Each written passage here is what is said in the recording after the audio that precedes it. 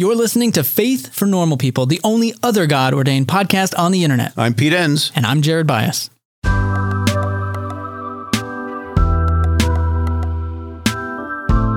Well, it's finally time to let you know about the next book in our commentary series, which is going to be John for Normal People. Of course, it's got the best in biblical scholarship, but it's also playful, and our author, Jennifer Garcia Bashaw, has masterfully weaved these two together and explores what we might learn about Jesus when we're attentive to the text. Of course, it unpacks issues of authorship, dating, redaction history, cultural and social context, all the things that you maybe have picked up on in 7 seasons of the Bible for Normal People, historical background, narrative criticism, all those big words. But it's a way to look at the text and really understand it from all of those angles. So you can buy it online wherever you get your books Tuesday, October 10th. So go ahead, bookmark it, write it on a sticky note, however you remember things. Do it that way. John for Normal People with Jennifer Garcia Bashaw. Well, folks, today on Faith for Normal People, I'm joined by Angela Parker, who's a member of our Nerds in Residence team. So welcome to the podcast, Angela. Oh my goodness. Thank you, Jared, for having me. I am really excited for this episode because we are talking to a former student of mine on psychology, religious trauma, and reconstructing faith. This is with Matthias Roberts, who was with me when I taught at the Seattle School of Theology and Psychology. And I think that when I met Matthias, I introduced him to what I call the non-committal smile. And I think he practices that well as a psychotherapist now.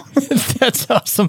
Well, beyond that, Matthias is now post-graduating, a psychotherapist specializing in religious and spiritual trauma, the podcast host of Queerology, and most importantly, the author of the upcoming book, Holy Runaways, Rediscovering Faith After Being Burned by Religion, which actually comes out tomorrow, October 3rd. Don't forget to stay tuned at the end of the episode for Quiet Time, where we bring Pete back in and the two of us reflect on the conversation with Matthias and get a little more vulnerable about our own spiritual evolution. We hope that you enjoyed this episode with Matthias Roberts. How familiar are you with the shape of your pain? I think so often when we've experienced trauma, we shut down a lot of those emotions. We need other people to be able to help us integrate these experiences. I think that is one of the core pieces to healing, is being able to process through our pain in the presence of other people. Well, it's that time, folks. It's time for us to talk about microdosing. Microdose gummies deliver perfect entry-level doses of THC that help you feel just the right amount of good.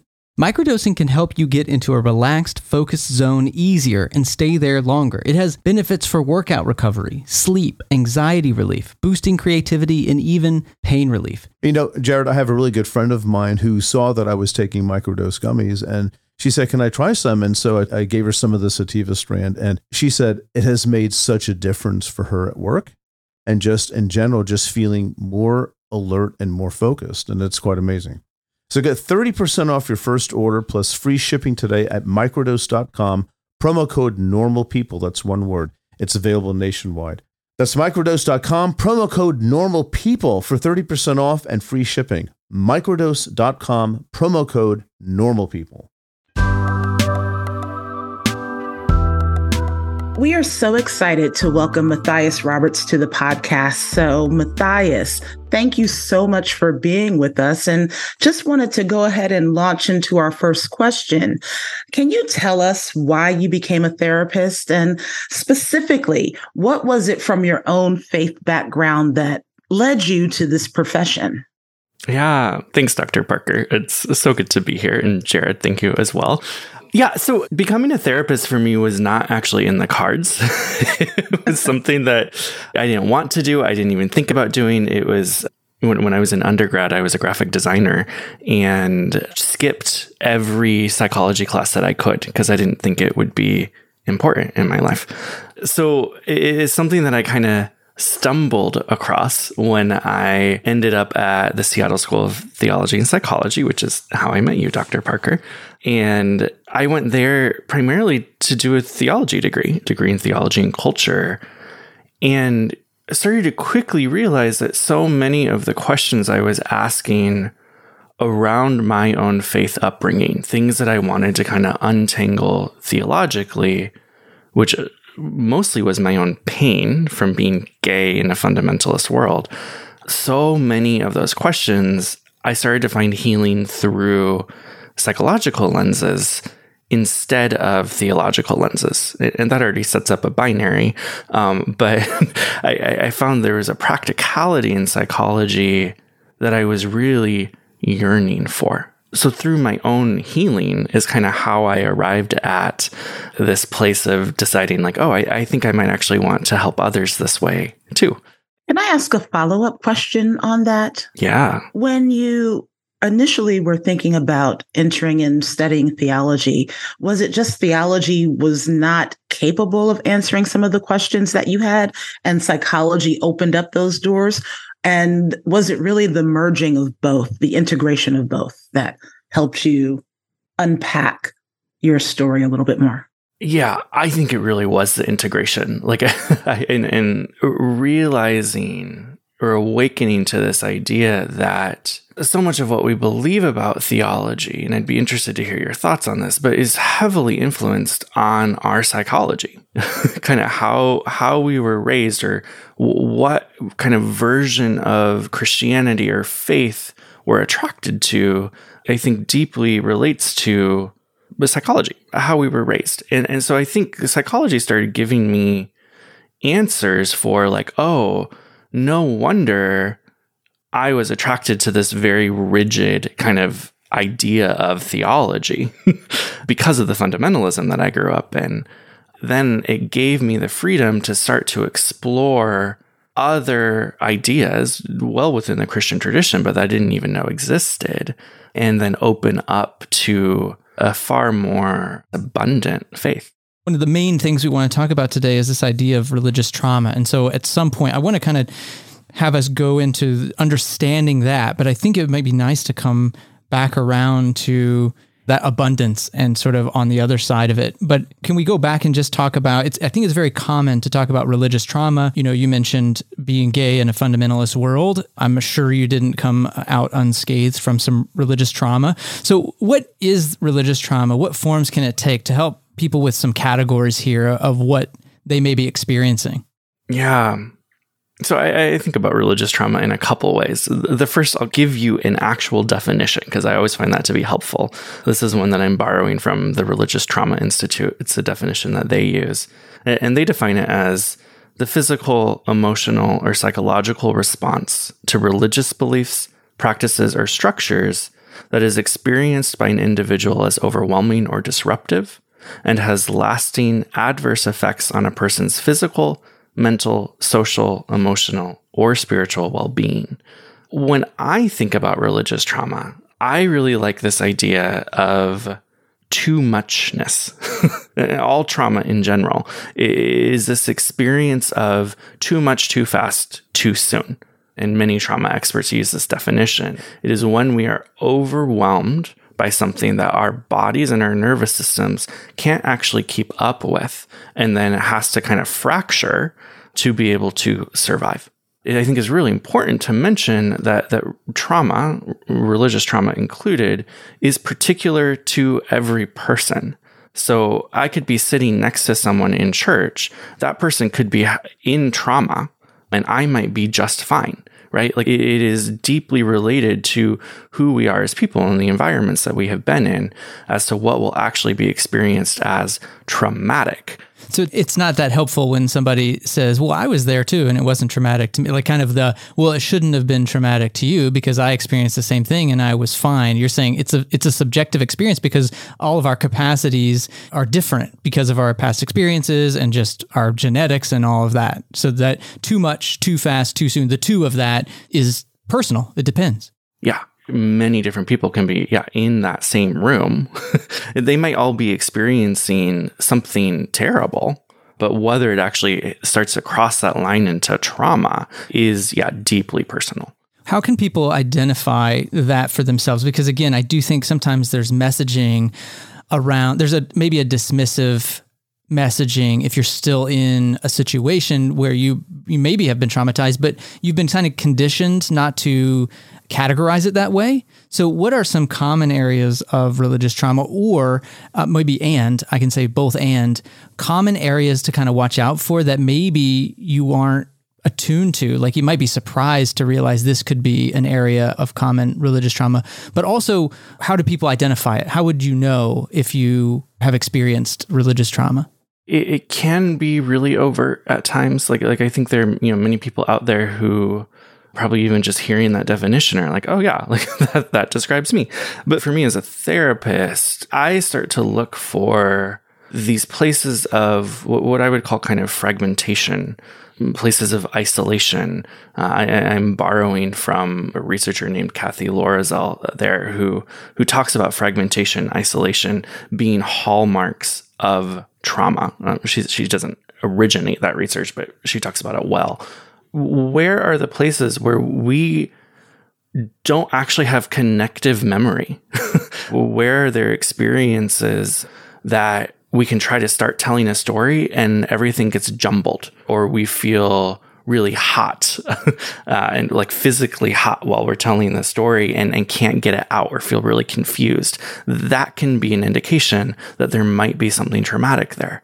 Or like, are we isolating from other people? Communities, for example, many of us who have experienced religious trauma, we isolate away from the communities that we were once in. Don't hear critique there at all, but that is an indicator that there may have been something traumatic that happened because we need to get away. And so that can show up in really explicit ways, but also really subtle ways where we just shut down parts of ourselves, sometimes even unbeknownst to our own selves. This is wonderful to discuss because as you're talking, Matthias, I'm thinking about the relationship between trauma and bodies. So I'm wondering, as you're talking about religious trauma, and you've used the language of sometimes we get hot when we're talking about the trauma or we isolate, how else do you talk about what happens in our bodies when religious trauma occurs? And as a psychotherapist, what are some of the bodily ways that we can exercise that trauma from our bodies? Yeah. So I really like to use this example of what's called the window of tolerance. And this was originated by a researcher named Dr. Dan Siegel. And I talk about it a lot in the book because I find it so helpful. And it's this idea of we each have our own kind of particular windows where we maintain our emotional experience. So it doesn't mean that we're always good when we're in our window, but we can experience a range of emotions without it pushing us into what I would call potentially traumatizing states. And I'll describe what that is. And these will be words probably familiar to a lot of people. That's our fight, flight, freeze, and fawn responses.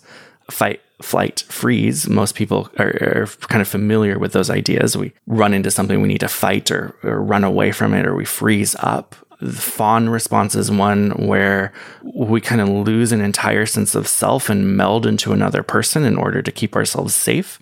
When we cross the boundaries of our window of tolerance, we go into those areas, those parts where our body actually takes over, our brains actually take over our cognitive abilities, and we involuntarily do one of these responses. So hear that really well.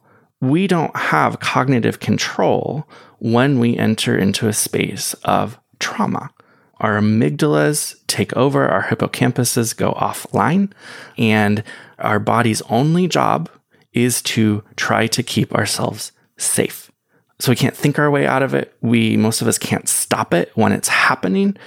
We only have the ability to get away and then try to get that experience to someone who can help us integrate it and process it, which that leads us into this conversation of healing.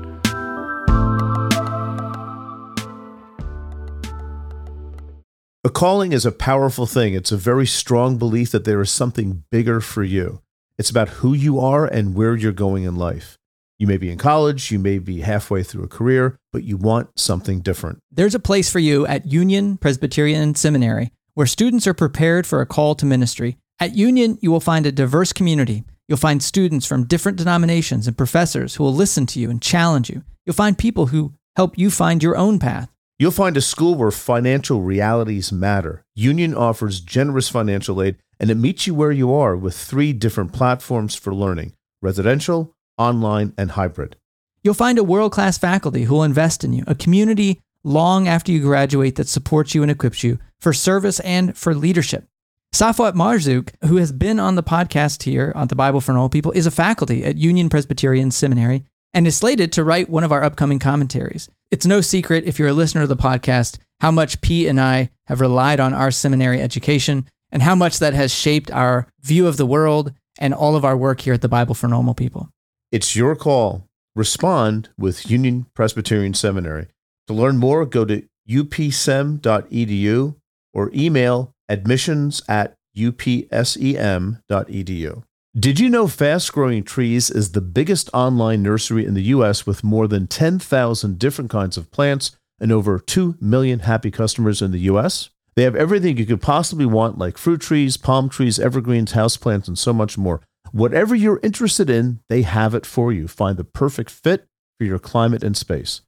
Fast Growing Trees makes it easy to order online, and your plants are shipped directly to your door in 1 to 2 days. And along with that, their 30-day Alive and Thrive guarantee is amazing. They offer free plant consultation forever. We got our bushes in, and you can tell I don't know what I'm talking about because I just called them bushes, but we got them in last night. And Fast Growing Trees knows what they're called. Exactly. That's the whole point. It comes with this placard that tells you exactly what to do like you were in 5th grade, which is the exact instruction level that I needed. And it was very easy to follow. We loved the process. This spring, they have their best deals online, up to half off on select plants and other deals.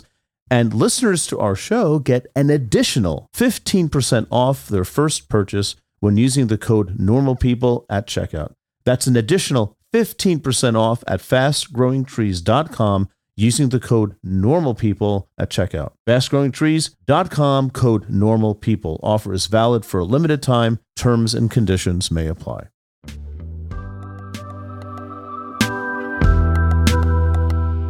Can you take us through, for you, because I'd like to put some meat on the bone, so to speak, like an experience where you kind of realized that you had undergone some religious trauma, and like what's your bodily responses? And then how did you work through that? Can you kind of be a case study for this? Yeah. So I really distinctly remember after I moved to Seattle. So I was in my early 20s. I'd gone through undergrad, decided to start grad school. I had been involved in kind of conservative evangelical church space for most of my life and had just started my way kind of out of that world.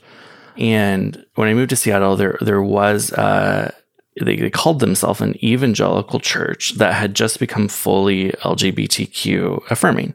Queer folks could be part of any level of leadership. And I heard about that and I was like, this is the space for me. Like, it matches the world I came from and I'm welcome there. And so one Sunday I went to that church, and within minutes, I started feeling hot, sweaty, feeling really hypervigilant. Like I distinctly remember looking around at all the people around me and feeling like I was just waiting for the shoe to drop, like waiting for someone to start berating me or see that I was, visibly queer and kick me out. Like my body was setting itself up for an encounter, one that never came, but I needed to get out of there. I didn't. I shut it down. Like I sat on my hands. I crossed my legs, kind of tried to stop the shaking and just sat through the service. And when it was done, I did get out as quickly as I could. But that was one of the first experiences that I realized, though, something is going on here. This was really scary, especially to be in a place that was supposed to be safe, where people were telling me, this is a safe place for you. And I didn't feel safe at all.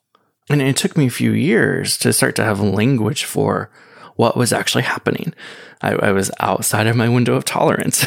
I was in a state where I wasn't being traumatized, but there was indicators of something has happened here. And my body couldn't discern this church from all of the other churches that I had been a part of previously.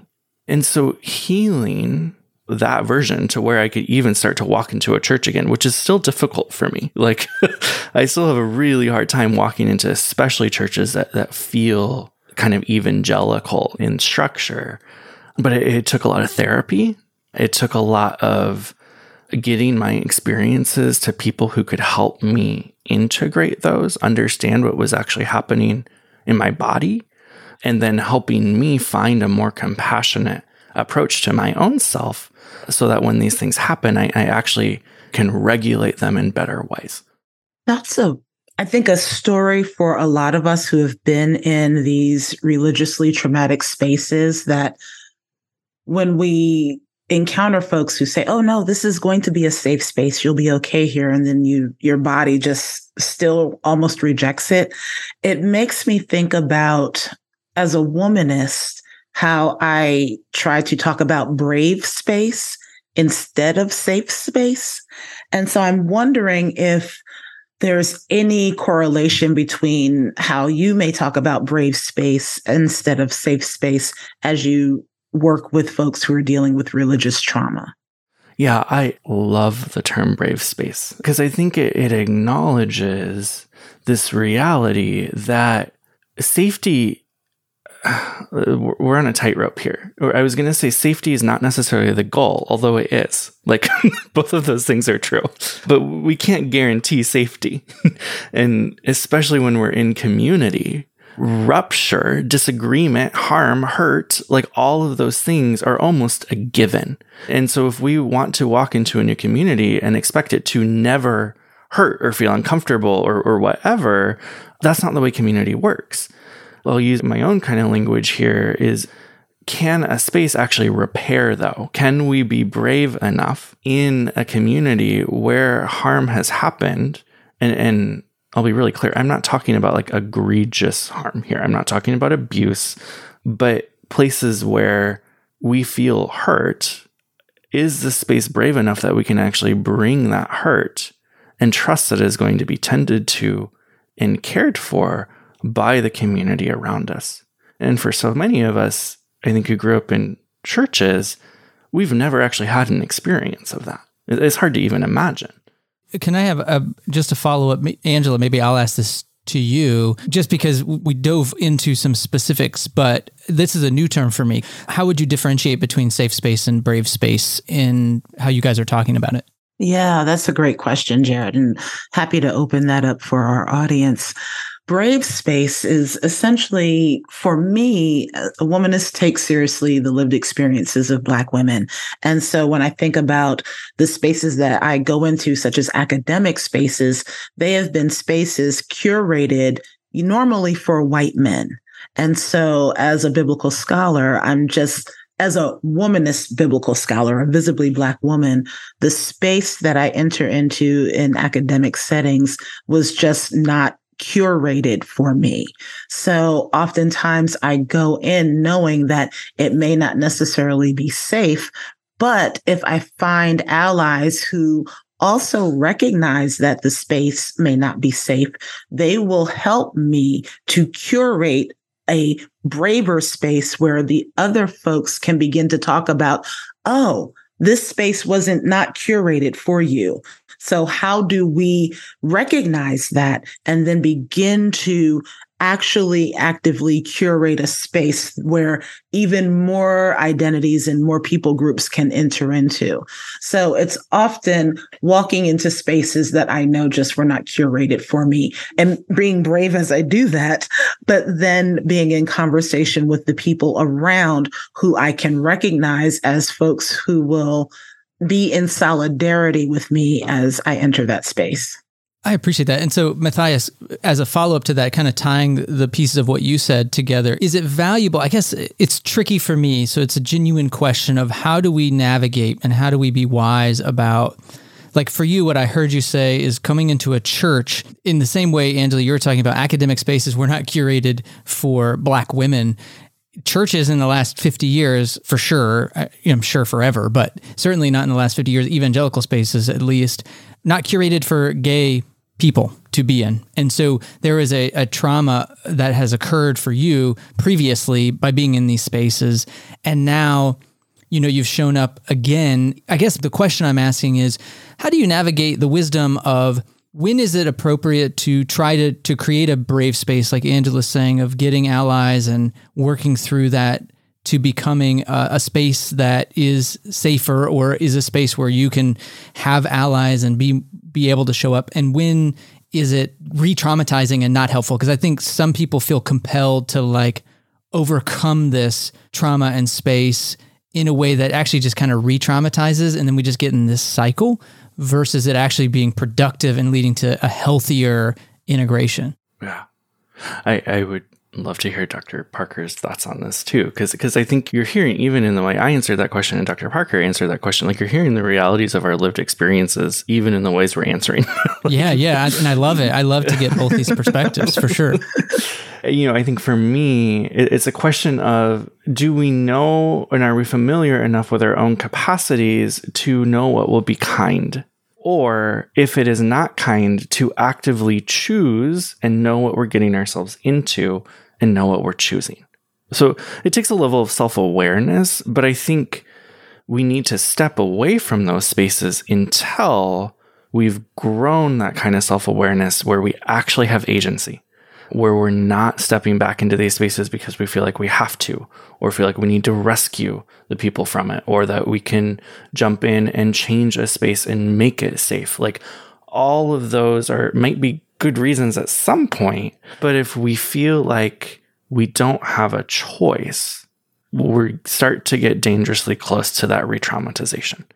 And I think what's interesting as I'm listening to Matthias and thinking about what it means for me and my own identity as womanist, queer identity and womanist identity are identities that have very much been placed to the margins. And so I think the correlation between our identities and how we can have conversations with one another shows that there's a desire to be in community and be in belonging with various groups of people. And so we can have this conversation and say, this is how I enter back into a certain space. But then this is also how I retreat and isolate from that space in order to take care of myself. So it's that connection of self-awareness that Matthias has been talking about. And how do we enter, exit,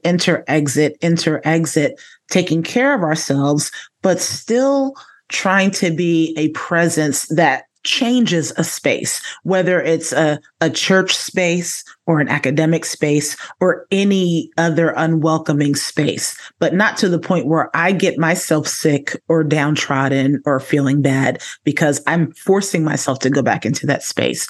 No, I only do that when I am healthy enough and self-aware enough to be able to engage for a little bit, and then I tap out. That's good. Okay, well, I want to turn the conversation, if we can, to the future, or maybe the present for you, Matthias. What does your faith look like now? And what were some of the tools you had to use to get there? When we're thinking of religious trauma, everybody's response to that and their recognition and what their faith looks like after those, that awareness is different. So what does that look like for you? So I play with this idea a lot in the book about what faith actually looks like. My faith right now, I'm playing with a somewhat paradoxical idea of what does it actually look like to have no faith and let that be faith? I think for me, because I have been so harmed by this world of faith, I'm finding a lot of freedom in this idea of faith not showing up in the ways that maybe traditionally we've understood faith is supposed to look like. I'm finding freedom in not going to church, not talking about my faith that much. Granted, I just wrote a book about it, but not talking about it that much. That's going real well for you, Matthias. Right, real well. But letting there be kind of an absence, I think, in my kind of daily lived life, that is letting all of these other pieces come in that feel really healing. So it's not that I don't have faith, because I deeply do, but the expression of it looks more like I don't have any faith than having a lot of faith. Yeah, it just reminds me of my experience when I was kind of going through a faith shift as an evangelical kind of megachurch pastor, which was very difficult because I had to preach a couple of times a week.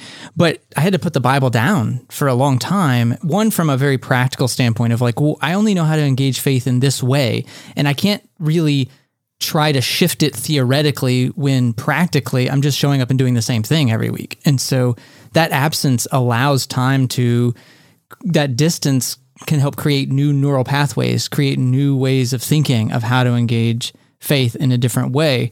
But I also think of it as a little bit of, not to bring in another concept completely, but kind of like attachment style, like this anxious attachment where there's this like, I have to keep it up or it's going to like go away, or I have to like do a lot to like stay close because if I don't, it disappears. And that was the messaging I was taught throughout my whole childhood. It was like, we were very much anti-works, but it sure did look like you had to work a lot to like keep a good relationship with God or the divine or whatever.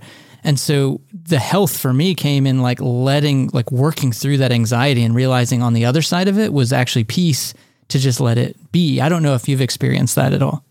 Yes, very much so. And I think this is something that I discovered in my own experience, but also through working with a lot of people now who are in this process, is that often when we leave a space, if we haven't actually kind of healed from that space, we will jump back into spaces that may have, different beliefs. We may have kind of, quote unquote, deconstructed, whatever, but where they operate almost the same way.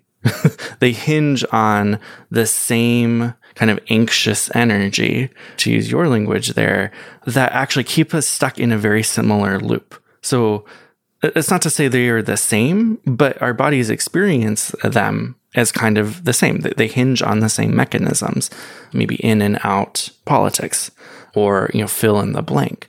I think that stepping away so that we can actually start to find healing, experience what peace might actually feel like in our bodies, then allows us to step into maybe familiar spaces or new spaces and not repeat some of the same things that used to feel comfortable.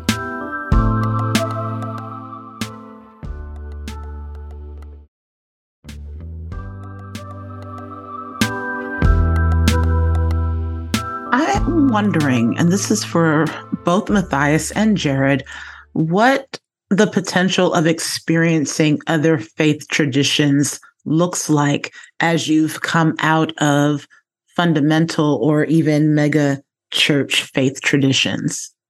And I ask that because I'm sitting here and thinking through my own Black faith tradition and how I've gone through my own changes. And I'm just wondering if experiencing other faith traditions, and for a Black woman who also has been in more conservative, all white faith traditions as well, what does experiencing other faith traditions look like for first you, Matthias? Yeah. For me, I found refuge in the Episcopal Church, like I think many people have for a season, where, I had never experienced liturgy before. I didn't know what the church calendar was at all. Like, I was like, what? There's a calendar? And it was so different from the world I grew up in that it allowed me to practice this deep faith that I had and still have, but in a way that kind of bypassed all of the pain points that were present. And I think, it was when I was in the Episcopalian Church that I came out and I didn't even really have to come out because I just hung out with all the queer folks and people just assumed. And it felt really good that I didn't have to come out in church, so to explicitly. It gave me a whole new way of experiencing faith and an imagination for what faith could look like that, bypassed these places so they could start to heal. And I think that was vital to my experience, was experiencing that tradition. Mm-hmm. I would say, just as a follow-up, for me, something that you said earlier was really helpful in answering your question, Angela, that I think you mentioned, Matthias, and that was agency. And I think that was a huge byproduct of experiencing other faith traditions. I think growing up, there was this idea of church shopping, right? And it was like a bad thing to, well, you're just going to fit whatever church, fits your fancy. And it's sort of like as a way to get away from the more difficult, we would always say like Bible believing, the truth is hard to swallow and you're going to go to one of these cotton candy churches and you're just like church shopping. But under that rhetoric, what I actually experienced was once I saw that the way I grew up wasn't the only way to be Christian or to be spiritual or to be religious even, actually gave me agency because it gave me choice. It gave me more experience, a breadth of understanding of what it is that we're trying to do in these communities and how we're trying to express our faith and what are we trying to get at here. And that information and knowledge, not just in my head, but sort of in these bodily experiences, I think gave me a sense that I, in some ways, am responsible for my own spirituality. And I don't mean that necessarily in this like hyper individualistic sense, but just in a sense of having a voice and agency in my own spiritual maturation, which was incredibly helpful to me because my tradition was often one of you have the responsibility to do it, but not necessarily the authority. So all the weight is on your shoulders, but you're sort of a passive agent in this, which leads to a lot of anxiety. So that's kind of been mine. And maybe I'll pass it back to you, Angela, on how has that been for you? Again, coming from a Black faith tradition, I appreciate that we all come from different perspectives and traditions here. Yeah, I think what's interesting for me is the expansive nature of faith, that there are so many different ways that people practice their faith, whether it's through high church or through liturgy or thinking about their own spiritual maturation, as you've put forth, Jared, and recognizing that faith and getting to, I think, my final question, that God is so much bigger than our own little slices or corners of the world in which we've been brought up. I think we've been led to believe that it has to be this precise way of practicing faith. And if you don't do it in this precise way, then you're completely wrong. But I think as we look at the world and we look at the varying ways that people practice faith, that it opens up so much more possibilities for us.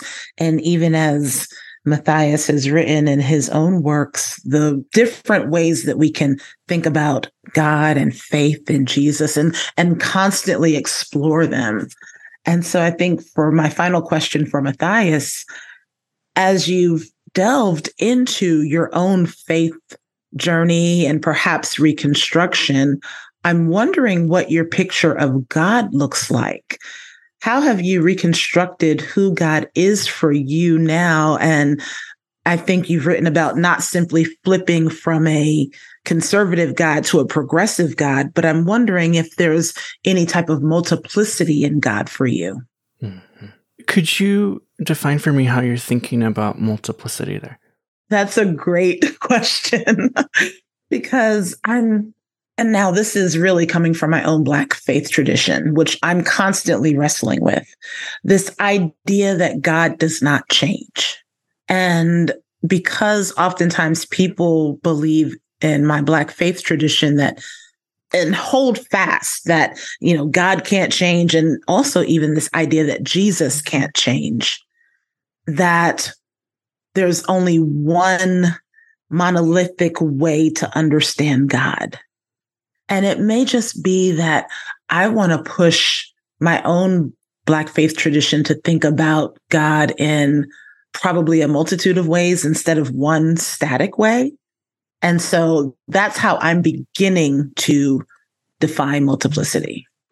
It's something that I feel like I've come back to time and time again throughout my life and throughout all of these different kind of versions of faith that I was part of, was this fundamental idea of God as love, which I realize is almost a cliche sometimes when we have these conversations, but it's deeply meaningful to me. And I think this journey, like one lens to look at it, is discovering more and more and more how vast and open that love actually is. So when I think about God, I think about love. And I think about this non-competitiveness that I now believe is kind of one of God's attributes. Can you unpack non-competitiveness of God? Yeah, I'm happy to. And come to this through kind of a Girardian lens, the philosopher René Girard, and also through a theologian named James Allison, who's a scholar on Girard. But Allison talks a lot about this idea of God not being in competition with anything.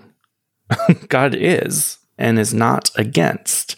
And I think that idea, frees us up to actually be human. And I think, Allison is not the only theologian who talks about this. I think, Dr. Parker, you'll know if I'm getting this all wrong, but I think, is it Catherine Tanner who talks about this as well? Like this idea of this actually frees us up to be fully human because God is not against or in competition with humanness. In fact, God actually designed us to be fully ourselves. And so that's some of what I mean when I think about this non-competition. I mean, we could go deep there into atonement theory and all those other things, but this idea that we're actually freed up to be the most ourselves as we were created to be. And that is, what Jesus has come to kind of reveal to us. We get to be us. And I find that so freeing and deeply beautiful. As we wrap up here, just a final question. I want to kind of come back in two ways. One, to the idea of religious trauma, and two, to some practicalities. We kind of in this conversation have gone from trauma to kind of reconstruction and the ability to explore and navigate questions of God and faith. And I think for some people, they're stuck between those. They've recognized the trauma piece of that, but they haven't worked through it. They haven't healed in a way that allows them to explore or to be curious or wonder what faith might look like, because there's still so much pain and so much hurt and so much healing that needs to be done. So as we kind of wrap up our time, what are some steps? What would be some ways that people who are interested in saying, oh, I wish I could get back to that point where I'm curious, I'm interested, I want to be interested in what God looks like and how I can reconstruct God in my life, but I'm not quite there yet because of church trauma or other religious trauma. So what are some practical steps that people can take to kind of move that needle, so to speak? The first thing I would say is, if you're not interested, pay attention to that. You don't have to be interested. And can you actually give yourself the space and freedom to not be interested and not feel a requirement there? And trust that if you are kind of meant or want to come back at some point, that you will. That time will allow that there isn't something wrong with not striving. So that feels kind of fundamental in how I think about this, because that's actually also reintroducing agency. You get to choose. Mm-hmm. If you're at a point of where you're I am interested now, or this is prompting something, I feel something within myself that wants to explore this more, then my question would be, how familiar are you with the shape of your pain? Have you actually dug into your pain and allowed yourself to be angry? Allowed yourself to grieve? I think so often when we've experienced trauma, we shut down a lot of those emotions. Not always, but quite often. And many of us don't actually have access to them. We need other people to be able to help us, and I'll use the word integrate again, help us integrate these experiences. And that requires us to, one, know what our pain actually is, and two, feel the emotions that we haven't been able to feel yet. I think that is one of the core pieces to healing, is being able to process through our pain in the presence of other people. So hear that well. I don't think we can do it alone. There are things we can do alone, but I don't think healing can necessarily happen in isolation. We need other people and need community to be able to hold us with kindness and care, so that then we can stitch these pieces back together, which allows us to then find more agency and more choice and freedom in these spaces. So there's no 3 steps to healing, unfortunately, but it's a process. Wonderful. Thank you, Matthias, for reminding us that healing is messy, even though that's super frustrating. And I wish there were 3 steps to healing. I thought this was what it was all about. I thought this whole episode was going to be you telling us the 3 steps to healing. So I wish. Yeah. No, this just was a soothing, calming episode where we were just thinking through all of these questions and how we can get there. But we're always striving to get somewhere. I think that's just trying to be human. Mm-hmm. I'm not exactly sure what our whole complete healing looks like. I think we're always on that journey. Thanks so much, Matthias, and best of luck with the book and everything. It was great to have you stop by and have a chat with us. Thank you.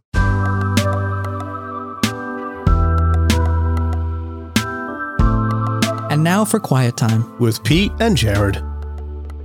So, Jared, you and Angela talked with Matthias about hallmarks of religious trauma. So, I'm just wondering, have you experienced yourself any sort of religious trauma besides working with me? Yeah, that's not religious trauma. No, isn't it? That's a different kind of trauma altogether. That's for a private setting with my therapist. That's for a therapist. No, I don't think I actually, I was trying to give it thought as we were talking, even before and since, thinking about my own experience. And I don't think I have experienced religious trauma. I've never felt a sense of overwhelm by demands or by pressures within a religious setting. And I think some of that is my personality. I've always been a little bit wary of authority, so I didn't take that on. There's a lot of people I know who that is not the case, and they took that serious in terms of the demands. Not that I didn't take it seriously and not that I didn't work to it, but it always went through my own filter. So it always felt balanced in the sense of it was always filtered through what can I handle, what can I handle. If it felt overwhelming, I just didn't do it. And so I think that's unusual. I mean, I think it's great. I think it's unusual, especially given, your more evangelical-ish or maybe fundamentalist background, right? Yeah, I agree. The great state of Texas. And that, though, I think that goes into the second reason. In terms of my personality and upbringing, I often joke to my mom, sorry, Mom, if you're listening to this, which I doubt you are, but I often joke that my parents weren't good fundamentalists as much as they wanted to be. They tried, but it was sort of like, you can't listen to non-Christian music. And it's like, well, my mom loved Motown and Michael Jackson too much. Like that wasn't going to work for her. And so she kind of just didn't do that. And so I kind of picked up on that, and it just didn't lead to, so I was definitely raised in a tradition that could have gone fundamentalist because it was a fundamentalist teaching, but it got filtered through my family system where they tried really hard to take it seriously. They wanted to, but in reflection, I'm like, you weren't that good at it. And thank goodness you weren't. I see it as a good thing, although my mom may still think of it as a bit of a like, maybe I should have done a little better. But because look where we are. Look at this podcast and what we're doing. But what about you? What would you say in terms of religious trauma? Well, I've given that some thought too, and I'm, one caveat, I'm sort of wary of using the word trauma too casually because there are people that have experienced deep trauma. But I think, if trauma is defined by, something that happened in the past that stays with you, which I guess is a minimalist definition of trauma, then I think I still have at times, I'm working on it, that voice in the back of my head. Oh, there you go, Pete. Just like they said you would, you're becoming a liberal or some bad person. And, I've learned to address that rather quickly and move on, but it's still something that sticks with me. And it comes from being part of a community that was not as, let's say, free-formed and shapeless as yours was. Yours was shaped, but, you didn't have a lot of the triggers that some people have. But, and I don't want to get into where that was. People who know my story can put the pieces together. But when you're part of a group, a tribe that holds very tightly to theological formulations, and then you sort of buy into it, although I never really did that well. But even so, you leave that and it sticks with you, and it's a recurring thing that comes up. And one thing we haven't talked about before, but it just came up when I was thinking about it. I don't want to lose this question because for you, you've said you didn't fully buy into it. You weren't raised fundamentalist, but I do think you have some triggers, and I'm curious for you because I think this might be helpful to folks.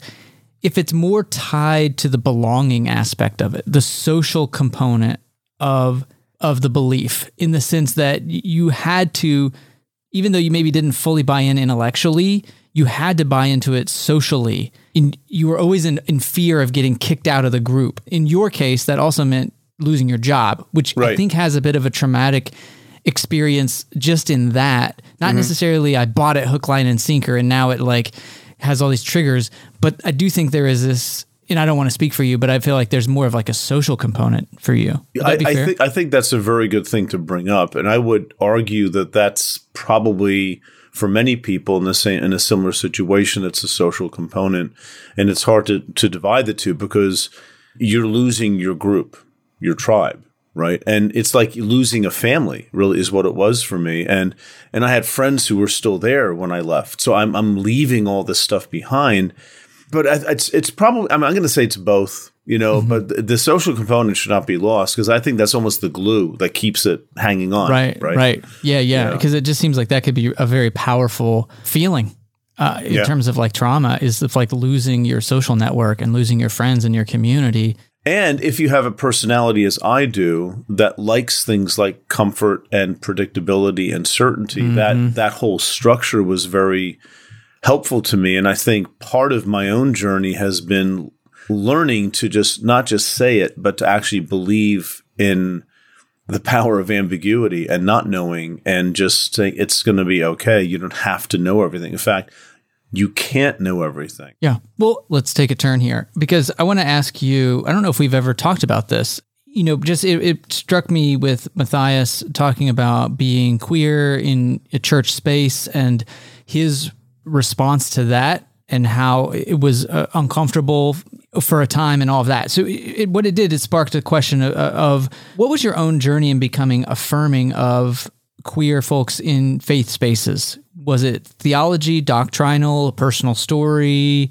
It wasn't doctrinal. It wasn't a theological conviction. I think those things came along later. It was more, and I'm trying to like sit here and say, when did this happen? And it's definitely a process. It wasn't like one day I just woke up.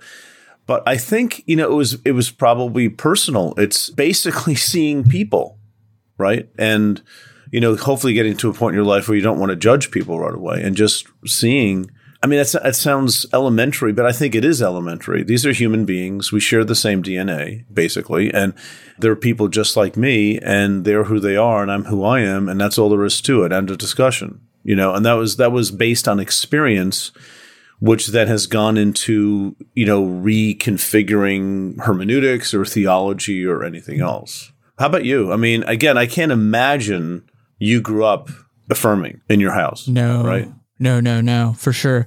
But mine it's the opposite in two ways. One, mine's a very distinct time frame. I remember it very clearly. So it wasn't like kind of frog in the pot for me. Like, it was a very specific time. And it also, for me, was more theological or intellectual and less personal, although that certainly came afterward for sure. I think my emotion and my conviction around it was personal, but it didn't start that way. I was a pastor at the time. This was like in 2008. And we were asking these questions as a teaching staff. Like, people in the congregation who would come, they were gay and these things. And I wanted to figure it out for myself. And so I've literally like bought every book I could find. I remember there was a Presbyterian church had commissioned this committee to do this like broad study. And of course, leave it to like a Presbyterian church to do that. And it was like 300 pages. It's a massive book. And so I read through that, and there weren't as many resources in 2005 or 2008 as there are now, but there was enough to change my mind, basically, reading through all of it. I would say I was primed for it, having gone through seminary where things were not black and white. So the hermeneutical frameworks, or like how I looked at the Bible and interpreted it, had already shifted.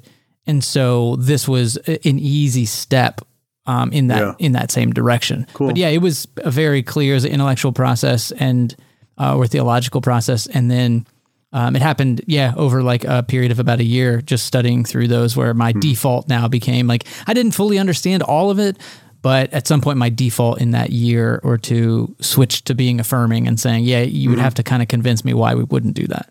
Right. Well, maybe one more quick question, Jared. This intrigues me, and it's something that I think about as well. But Matthias talks about the structure of his faith now by saying that not having faith or a specific faith practice is his version of faith. Have you ever felt peace in not doing anything particularly Christian? Yes. I think most of my waking hours now. But I think it was a long evolution because there's all these feelings of guilt and what should be done and what does it mean to be Christian that were going on for, a decade or more there.